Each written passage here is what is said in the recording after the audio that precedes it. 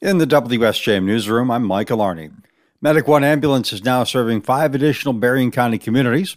Hager Township Supervisor Izzy DiMaggio tells us Hager Township, Watervliet Township, Coloma Township, and the cities of Watervliet and Coloma all got together to talk about finding a new provider. We met for about a year and a half because of very poor service, very poor response times that we were getting from Pride Care. And then it ended in a culmination with discussions with Medic One to see if they then would provide service to our 5 communities. DiMaggio says the 5 all negotiated with Medic One to take over for Pride Care, worked out a 5-year contract.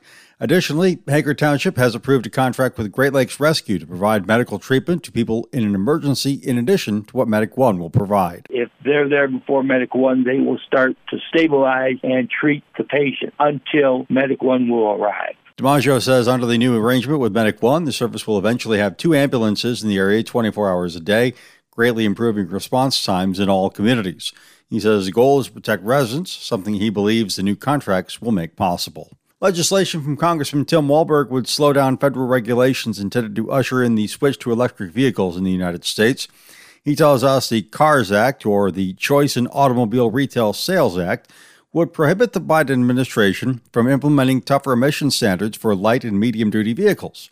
He says EVs are good technology, but most people can't afford them. General Motors, Ford, Stellantis, Toyota, all of the car companies may be able to get these EVs on the road. But I'm not sure that the majority of citizens, especially our middle-class citizens that make up the majority of our country, provide the services and jobs that we have, whether they'll be able to afford that. Walberg says the EPA has proposed regulations that would mandate certain technologies or limit the availability of vehicles based on engine type. The goal is to advance the deployment of electric vehicles. He says the move is too fast. Walberg was in Stevensville yesterday talking with residents at an ice cream social organized by Americans for Prosperity. Earlier, he was at a town hall in New Buffalo where he talked with people about border issues, the debt ceiling deal, and the importance of civics in public education.